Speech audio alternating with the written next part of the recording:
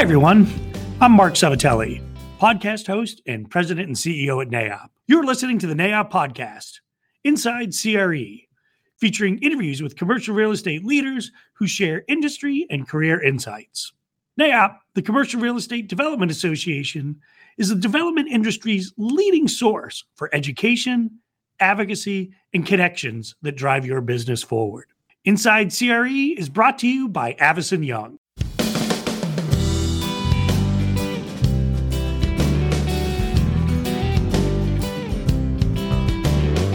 In today's episode, I have the privilege of speaking with Rhonda Payne, the founder and CEO of Flock Theory. Rhonda is a sought-after entrepreneur, workforce equity advisor, organizational capacity builder, and educational events strategist with nationally recognized expertise in diversity, equity, and inclusion, also commonly referred to as DEI. For over 30 years, Rhonda has helped hundreds of organizations tackle their most challenging issues and create competitive advantage with and for the communities they serve. Rhonda also previously served as Global Vice President at ICSC, so she knows commercial real estate exceptionally well. Rhonda, welcome to the podcast. Oh, thank you so much. It's a delight to be here. Well, I'm really looking forward to our conversation. And I guess first and foremost, probably best to just kind of set the table here. So if you could tell me a little bit about Flock Theory and how you help organizations maximize their potential. Well, thank you so much. It starts right with what I would say is our North Star, which is equity. If we were to put a single word to it, we usually put 3 words to it. We say equity and expertise because that's our unique lens. That means that we care about expertise everywhere that it shows up. And it shows up a lot of places, right? It shows up on event stages. When people think of live events, we think of the speakers and the thought leaders we put on stage. But really, experts are behind the stage. They're on our staff. They're in our boardrooms. They're on our bookshelves, and so on. So we really take that really broad lens to our work. Now, what that looks like when the rubber's hitting the road is it looks like consulting, right? Right? Like everyone resists the word, the dark shadow of consultant. But really, it looks like consulting in a lot of cases. So we come inside of organizations, usually associations and nonprofits. Maybe 10% of our business is on the corporate side because we extend into the communities that our association clients might be serving. We come inside, we look at systems quite a lot. Right? We are looking at performance of the organization overall, so operational consulting in general for associations. We look at the events, so event strategy. We look at things like credentialing and awards, other signifiers in industries of expertise. So your fellows program, your credentialing program, your certifications and so on, right? And then it also looks like DEI consulting. Right. And of course, that piece of our practice has gotten a lot of attention, as you could imagine. Yes, it's certainly taken on quite a bit of importance. That's right. But of course, what I like to say on the consulting arm of our business is that even when people don't think they're hiring us for DEI, they secretly are. That's my little secret, is that actually the way we approach equity and DEI and justice work is that it shows up everywhere we show up. We create safe space in every space we're in. But of course, on the talent side, that's another place we show up. So we consult on the talent side. That's obviously an area where many organizations have a keen interest. If they're not thinking about DEI, about anything else, they're thinking about their talent strategy, their people strategy. Sounds like a lot of work. It sounds like you're certainly quite busy in your practice. So that is. So let's start at the beginning. You mentioned, although they may not talk about it, may not initially be why you were hired, but DEI has really come to the forefront in the minds of a lot of individuals, a lot of corporations, and we're seeing a real increased importance on it. So I'm going to start with a meaty question here. What is DEI? And, why is it important? You hear a lot about equity and equality, and they often get put together as synonymous when they're anything but. Absolutely. Who doesn't like a triple-barreled question? So I am excited to dig in. Let's take it in parts, shall we? Absolutely. All right. So let's talk about what is DEI? right? The session we did at the CLLR was about back to basics, right? So what is DEI? DEI really technically stands for diversity, equity, and inclusion. And I say that out loud for everybody listening because maybe you weren't even sure what the letters were. And let's be honest, there's a lot of letters floating around, right? I could say IDEA. I could say JEDI. One of my favorites for any Star Wars fans out there, in case you need help remembering a nice J's acronym. For justice, correct? That's justice, equity, diversity, and inclusion, right? There's DEIB because we can't forget about belonging, right? There are a lot of letters out there. So don't be embarrassed with what might even seem like the most basic of things. What do the letters even stand for in terms of words, let alone what those words mean? Now, of course, DEI is this conceptual shorthand that refers to really a body of work and initiatives that are going on in society. It's going on inside and outside of the workplace. But of course, our conversation will focus more, and our work at Flock Theory focuses more on the workplace. So diversity, right? Diversity, it's the numbers game, right? It's the counts of difference and people who have that difference as part of their identity. Mm-hmm. And it's nothing more than that. It's a numbers game, but you'd be surprised how many people don't know their numbers, right? Even on the D, right? So it's no small thing. I think as most companies start to focus on it, you're right. They think the numbers at one thing, we get into the number and it's like, oh. That's right. I had a client where we came in and I asked what I thought, right, was the simplest question. Well, how many women are in your membership? Oh, you asking You hear me? that? No, you hear that? I know, the crickets. That's exactly how it was. That's exactly how it was. And I was a little bit embarrassed at my assumption in asking the question. I should have asked it differently, really, because even I took that moment to say, whoops, made a mistake, right? We all step into it sometimes. And the truth is they had never measured that. They had never asked their members their identity. And what's worse, really, what's really behind it, the root cause, that's a word you should think about a lot in this work, right? Is that they weren't asking because they knew they had a problem. And so they felt like if we don't ask, then we don't have the numbers. If we don't have the numbers, yes. Then is there a problem, right? If a tree fell in the woods, yes, the tree still fell.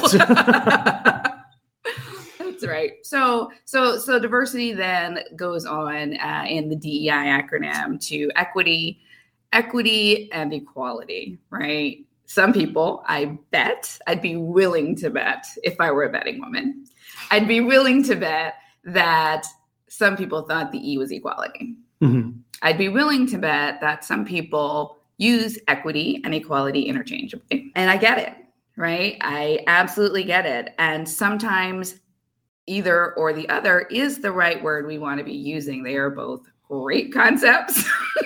Yes to both of them. And they are related, but different. And it's important to think about equity, right? In my opinion.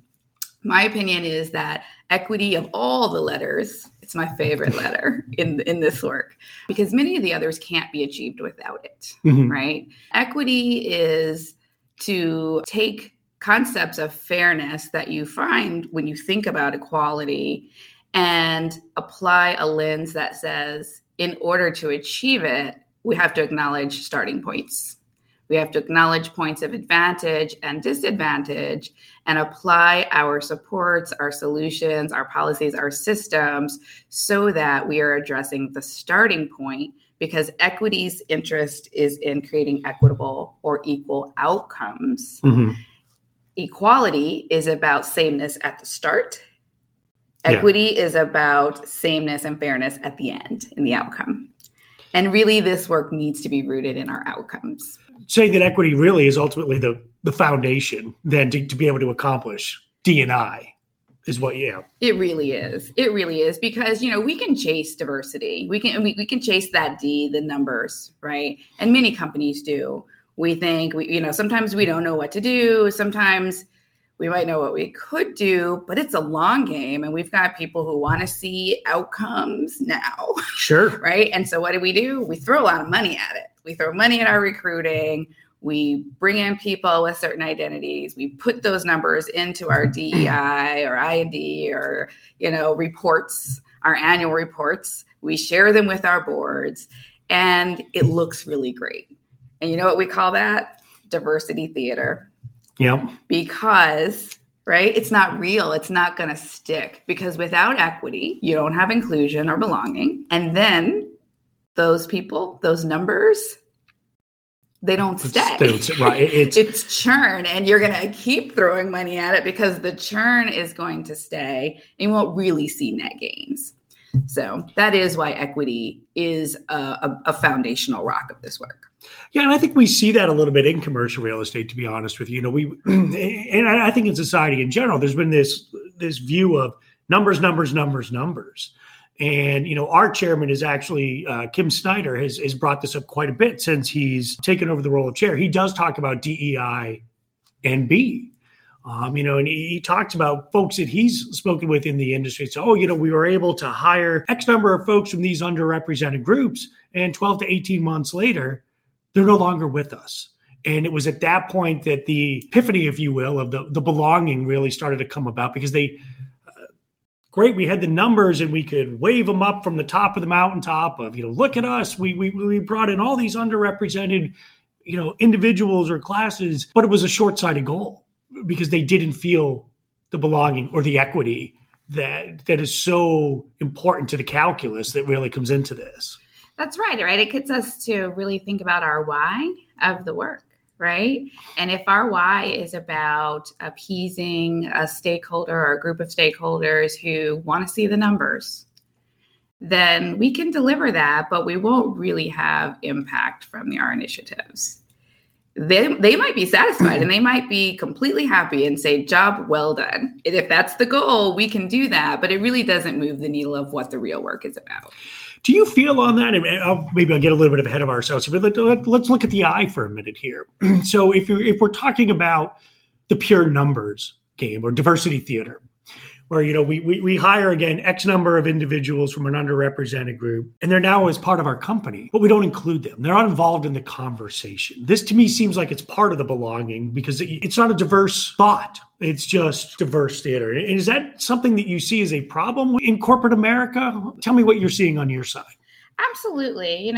Inclusion and belonging are two words, kind of like equality and equity, right? They are really part of the same conversation. It gets a little less popular. So I love that NAIOP is really centering belonging as part of its conversation, because the reason it gets a little less attention is because it's about feelings, in my opinion. Right. And we know how that goes, right? We know that other things that have to do with interpersonal relations often have been positioned over time, over the past couple of decades, by business pundits as soft skills, right? Soft, right? They're sort of diminished in our language about them as if they are not important, when in fact they are hard skills. They are critical skills. They are arguably the most important skills. They're hard to teach. Right? Very hard to teach. Takes time and effort to build these competencies. And when we talk about inclusion and belonging, right, it's in that same space. And we want to elevate that from being diminished because it's partly about feeling, right? So with inclusion, right, we're talking about our ability to authentically bring traditionally excluded people. As a sidebar, folks, I'm talking about in your system. So whether that's in your company or maybe your team leader, I'm talking about on your team. If you're a CEO, right, I'm talking about in your whole company and in your customer base, right? So depending on the system you're talking about, right, we're talking about who has been traditionally excluded from your system and figuring that out. And it could be groups of people, and you might have a list that starts to build, and that's okay, right? And we're talking about authentically bringing them into your processes, your activities, your decision-making, your policy-making, but doing it in a way that's not just a seat at the table, right? Yeah. So we've heard that, trope a lot, it's a seat at the table. Well, I'm just going to tell you, right? That can be overrated, right? A seat at the table means nothing if power isn't shared. Sure. So really we're talking about power systems, power shifting, I like to say. Nobody really likes to think about ceding power that they might have, but that is really what this work is about. It's about making sure that some people aren't over-advantaged in terms of the power they enjoy, while other people are disadvantaged in the power that they enjoy. And inclusion can't really exist without equitable power sharing. Belonging, then, is that feeling that an individual will have when inclusion exists, when equity exists, when they are not an only, right?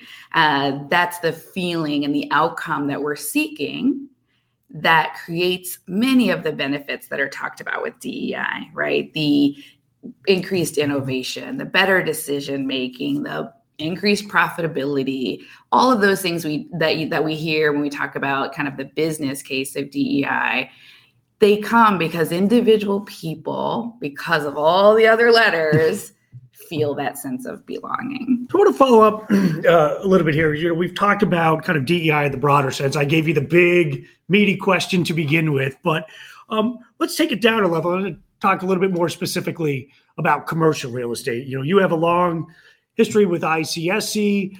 You've worked with the association community for a number of years too. And you referenced, of course, the sessions that you did at NAIOP's chapter leadership and legislative retreat.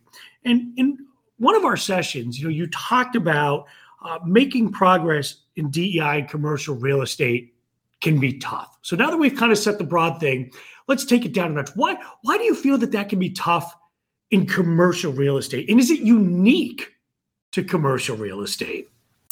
So, I'm going to take that second part first. Is it unique? No, it's not. And here's why it's not unique. It's tough because we inherit the systems that are part of our core, the part of our foundation, right? And if there are any inequities, lack of diversity in those systems that we're using as foundation for our organizations or our industry, then it's kind of fruit of a poisonous tree, right? It trickles right down. And so many people rely on systems traditionally in America in particular, but in other parts of the world as well, with each its, regionally specific context, right? It's not the same, folks, outside of America, right? You want to take some global approach to this game. But yeah, so it's tough because we inherit things from outside of our control, right? And we all know this from any kind of issue. There's things that we have direct influence over, control over, if you will, although, I'm going to use that with like a little, you guys can't see me, but I'm like, wink, wink, because do we really have control? We feel we like to feel we have it, yes. Right? And then there's things that we have influence over, but not necessarily control. And then there's things outside of that we're also relying on in our system. So it's definitely tough because many organizations have operated for so many decades, and organizations that are employers in this industry, in this CRE industry, many associations have also operated based on certain beliefs and tenets from their inception, 100 more years ago in many cases. And if it has been baking in the oven for 100 years, that's why it's tough, right? Because it's denouement, the untying of that knot. Yeah. It takes time, effort, resources, and a lot of things that, while we know we want a certain outcome, it is proving challenging for us to put in the work and the steps necessary to get at those outcomes. And one of the studies that I referenced in commercial real estate in particular, there was a DEI study that was fielded by Ferguson Partners and several other associations. They found from, about roughly 200 companies that responded, that some of the big blockers were things like not really sure why we're doing this DEI thing, right? Like not understanding the connection of DEI to the business at all. Yeah. So just the most foundational piece of engagement. There's also lack of funding for the initiative. or lack of priority of the initiative inside of our system. So whether that's a company, employers, if you take them in aggregate, the whole ecosystem, there's a large lack of prioritization of it as well. And that lack of prioritization leads to lack of resources, people and financial resources necessary. Lack of data is another big one. So talking about why it may be tough, there's always the counterbalance and said there's some success stories out there. Have you seen an industry or industries that have had success in really starting to make a difference with DEI? And if so, would any examples perhaps you could share? I sure have. And, I'd love to share that, with a bit of context. I'm going to circle back to something you asked me before. Why is DEI important? Yes. Right? There's three rationales, three philosophies out there that I talk to our clients about. There's the compliance case, right? That's the legal stuff, right? Sounds like the bare minimum. It's literally the bare minimum to stay out of jail and out of court, right? So that's right. There's also the business case, right? That's the one that gets all the airplay, right? And it's talking about profitability of companies and of industries. And then there's what we talk about is the justice case.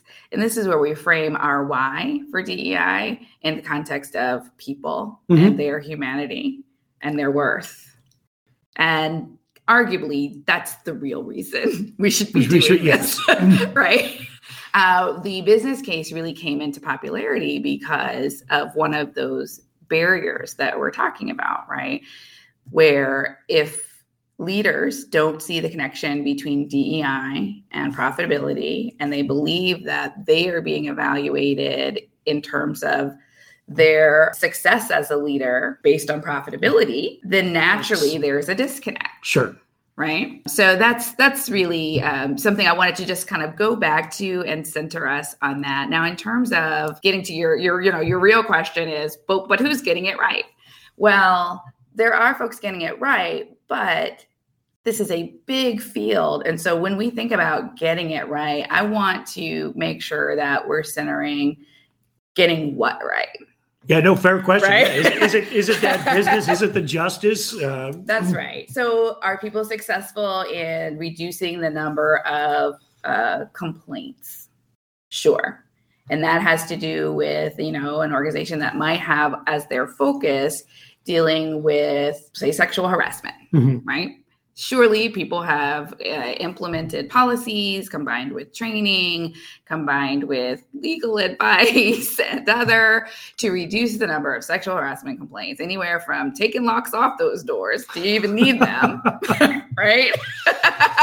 So protecting us from ourselves in some cases, right down to the, so put that in the category of our systems in which our people operate, right down to the hearts and minds of our people and what we think about how we should behave. No, that's great. And I appreciate the context to it. It's easy to just, because as I think about the question, as I posed it, it's like, well, it's kind of getting into just numbers or compliance. And it is so much more than that. I think it's emblematic that mindset shift that really has to occur.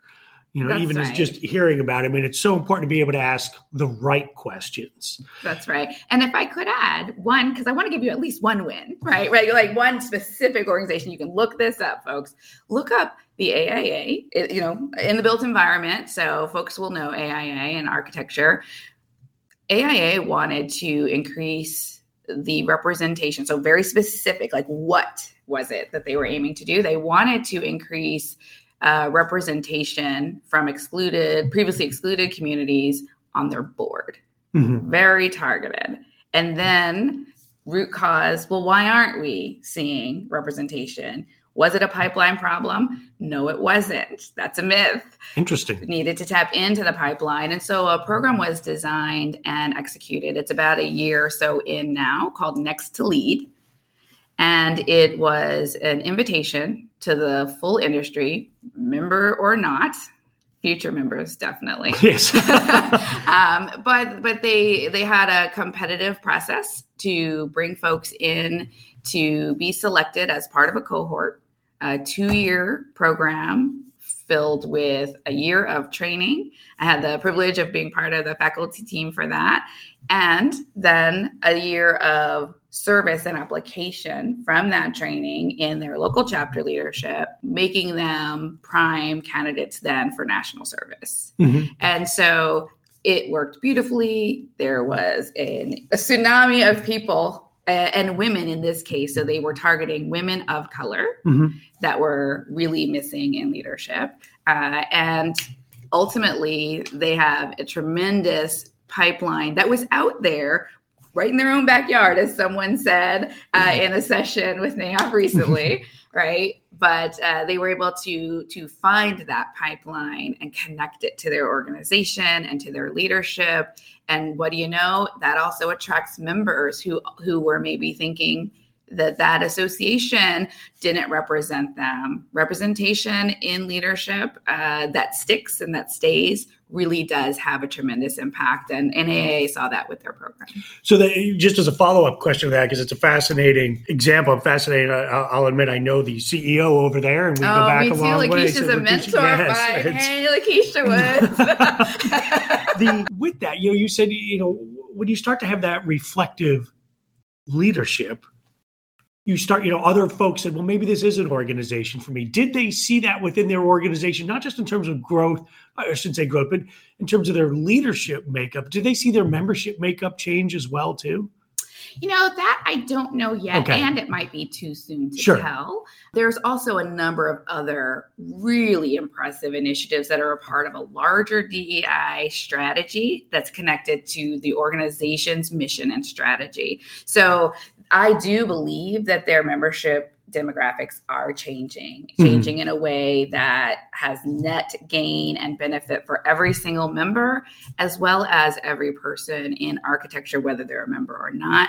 But to attribute it, it's more correlation than attribution to a single thing, because from everything from having a Black woman CEO now to leaders of color and other identity that were lacking coming into leadership at the chapter locally, like who we see every day and nationally, to guides and resources for practice. They have some wonderful practice guides for firms. So it's really a multifaceted approach.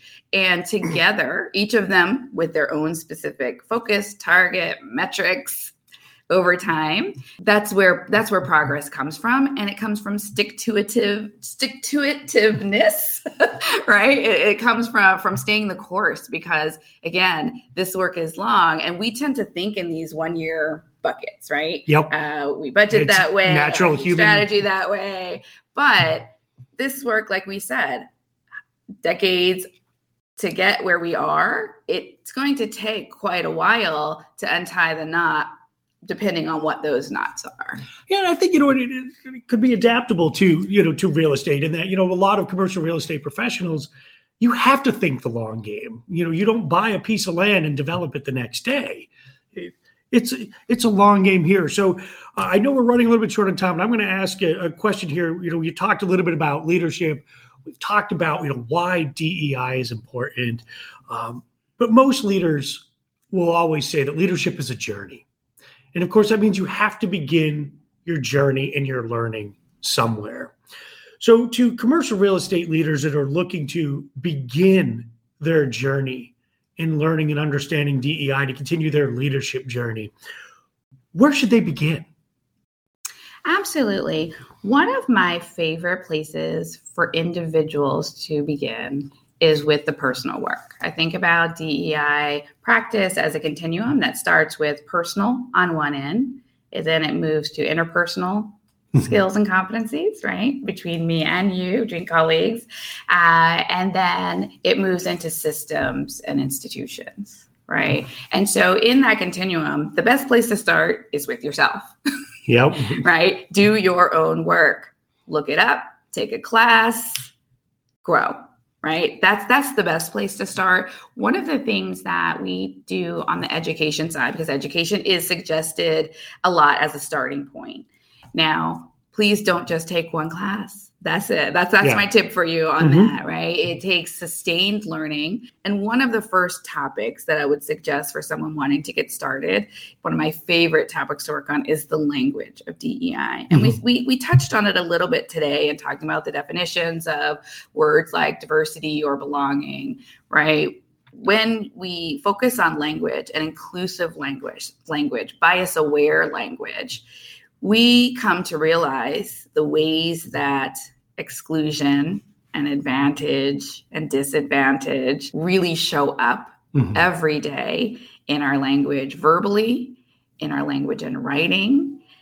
You won't look at performance reviews the same way again. Once you start studying language and inclusive language and coded language, you're going to look back and think, oof, you're going to cringe and think, oh, I can't believe I wrote that. That was so biased. It's okay. Start with language because it reveals so many other things when you study the bias of our language. Yeah. Now I really don't want to go back and look at any job reviews I wrote 5, 10, 15 years ago. Well, Rhonda, this has been a fascinating conversation. And there's so much more I know that we can touch base on. Do you have a website for Flock Theory that perhaps people can go for additional resources as well, too? I sure do. It's simple, flocktheory.com. Absolutely. Thanks for visiting, and I'd love to connect. Rhonda, again, appreciate it. Thank you so much for sharing your insights. We've really enjoyed, our conversations at the chapter leadership retreat, and I've thoroughly enjoyed our conversation today. Wonderful. And I'd love to leave just a final thought. Please. There's a saying, nothing about us without us. That means that when you do DEI work and you identify communities that may have been excluded, you can't do that work without that community itself. If you try, I promise you it will backfire. So nothing about us without us. That is the takeaway lesson for today. You know how to conclude a podcast. That is wonderful. Rhonda, thank you so much again. Really appreciate your time. Absolutely. Thank you so much for having me.